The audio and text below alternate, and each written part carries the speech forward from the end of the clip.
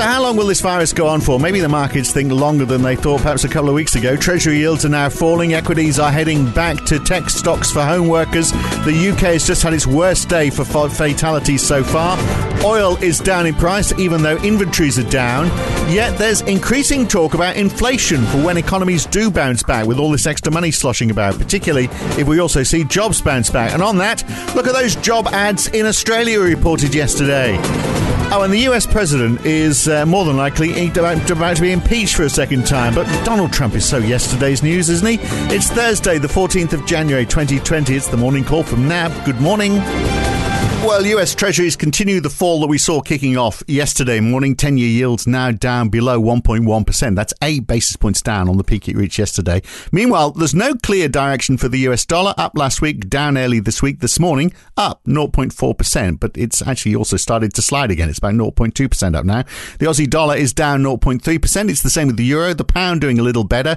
It's down less than 0.2%. Stocks in the US, equally uncertain. A bit of a yo-yo effect, basically. The Dow, for example, was up 0.3%, then it lost 0.6%, then it's regained all of that and some, and now it's up about 0.2%.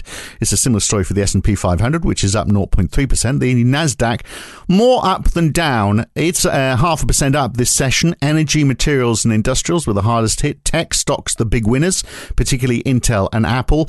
And oil falling away a little, 0.5% down for WTI. And we welcome back Tapas Strickland, Director Economics for Markets at NAB in Sydney. So we've got falling bond yields, generally weaker equities, except those lockdown stocks. And who cares about a Donald Trump impeachment that's also going on? More important, really, is just how much Joe Biden plans to spend. And we'll know more about that in the next 24 hours, won't we? Good morning, Phil, and Happy New Year. And yes, it has been an incredible start to the new year. And those Georgia Senate runoffs really heralding the prospect of quite a ramp up in US fiscal stimulus, and President-elect Biden is due to give a speech on those priorities today, Thursday, and we'll be looking quite closely exactly what that will entail. And there has been a lot of talk about how quickly can that be implemented, just given that the Democrats only hold an effective majority in the Senate now and not a sizable majority. And it looks like there is a bipartisan consensus emerging for at least those stimulus checks to go out, to be increased to $2,000 from the $600. And so a few Republican senators have made a few comments saying that they would be prepared to pass that. So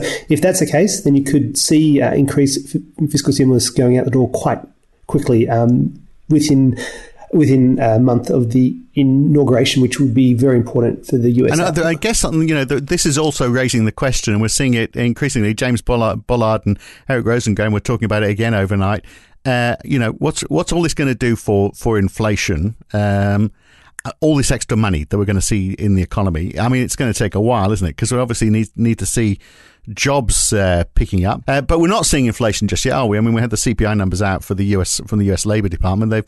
They've edged up slightly to 1.4%, but a chunk of that has been because oil prices have been picking up. Yeah, the view on inflation, you'd have to say the market is its most divided, it has been for a very, very long time, and some good reasons, as you're saying there, a lot of stimulus in the pipeline there, that you may think that inflation is going to pick up, but all the data that we've seen ever since the pandemic has shown disinflationary forces and no real pickup in inflation, and that's largely due to the supply side of the economy bouncing back quicker than the demand side of the economy. That US core CPI really playing into that view. So while you noted headline CPI rose by 0.4% month on month, around 60% of that increase was due to the high price of gasoline, which rose by 8.4%. When you exclude energy and food, core CPI was more muted at 0.1% month on month and 1.6% year on year, and no real signs really of increasing inflationary pressure within the details there. As I was saying before, there's a lot of hope that a sharp rebound in demand will occur on the back of vaccines being rolled out in the US. And then the real contention is really, does the supply side of the economy bounce back quickly, or does the supply side of the economy take time to bounce back? And one suggestion suggesting that the supply side of the economy could bounce back quite quickly is that temporary layoffs have been the major driver of unemployment losses in the US, and they conceivably should be able to come back online in terms of being employed again quite quite quickly. So you may not necessarily see a sharp pickup in inflation. Well, we might know more about that because we get those jobless numbers, those weekly jobless numbers, the initial jobless claims, which have been falling a little, but perhaps not fast enough.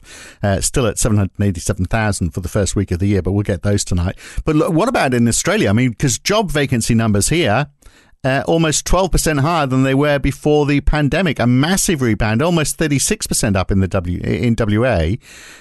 So, I mean, does that mean that, I mean, getting back to inflation, if we see there's a lot of jobs available, could that be inflationary? Yeah, it's very interesting that point. But again, it goes to two components of the economy, both the demand side and the supply side of the economy. So with increased labour demand and with an elevated unemployment rate, you'd have to say that should add a little bit more to the supply side of the economy, which would allow and accommodate the increase in demand. And we also have to remind ourselves where we were before the pandemic, and that was inflation being low right around the world, even though demand was relatively solid.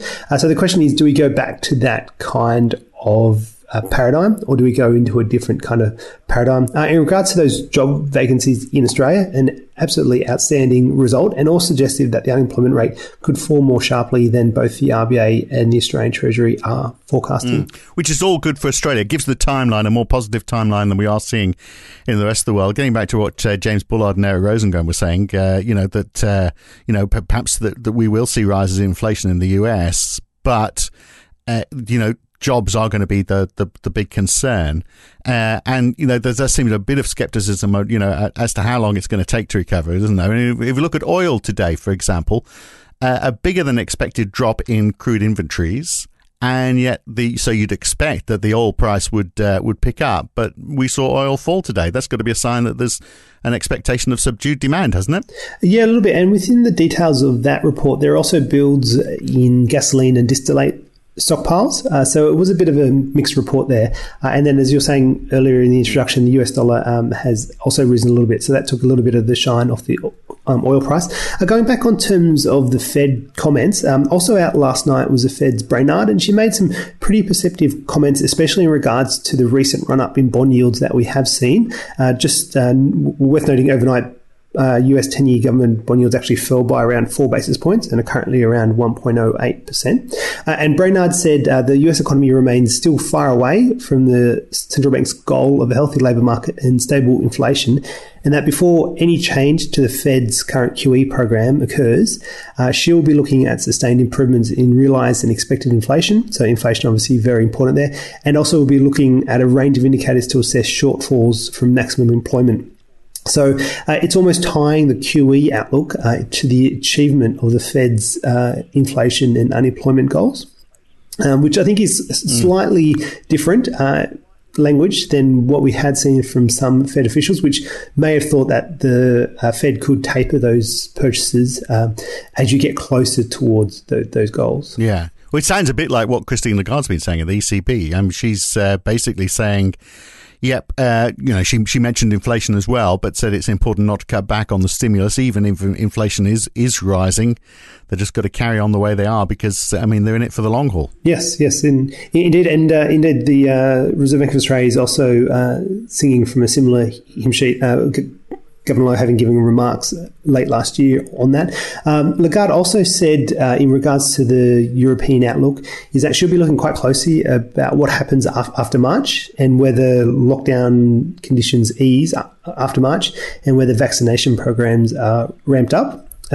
And she obviously cautions that the longer those kind of European lockdowns continue, the greater impact on the economy. Yeah, well, and those lockdowns are continuing, aren't they? So Germany's just added another 8 weeks to their lockdown, which has been going since November. And I've also got concerns about the speed of the vaccine rollout. And yet here's Christine Lagarde saying, well, for the moment anyway, that they're still expecting 3.9% GDP growth this year.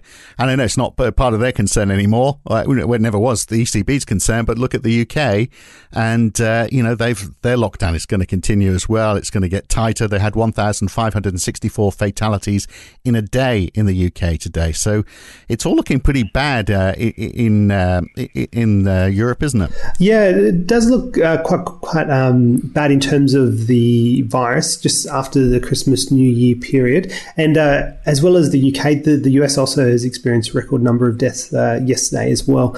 So all pointing towards a very challenging short-term picture that probably lasts for at least a month or a month and a half. But then that more medium-term picture is still very, very positive. And those vaccination stories that you've been seeing with Israel having vaccinated about 20% of its population, still feeding hopes within markets of a very sharp rebound in activity towards March and thereafter in 2021. Right, and just to throw more confusion into it all, Italy, I mean, the government there not in a good position, the coalition government actually on the verge of collapse. We might find more on that in the next few hours, in fact. Yes, and I guess it just comes at a very bad time for the Italian economy, just given all the COVID-19 headwinds. Yeah, I think a lot of it is uncertainty over how they deal with all of that. Look, we get the full GDP growth for Germany later on. We also get the accounts from the last ECB meeting. We get China's balance of trade. We get building permits for Australia, the final numbers on that for November, and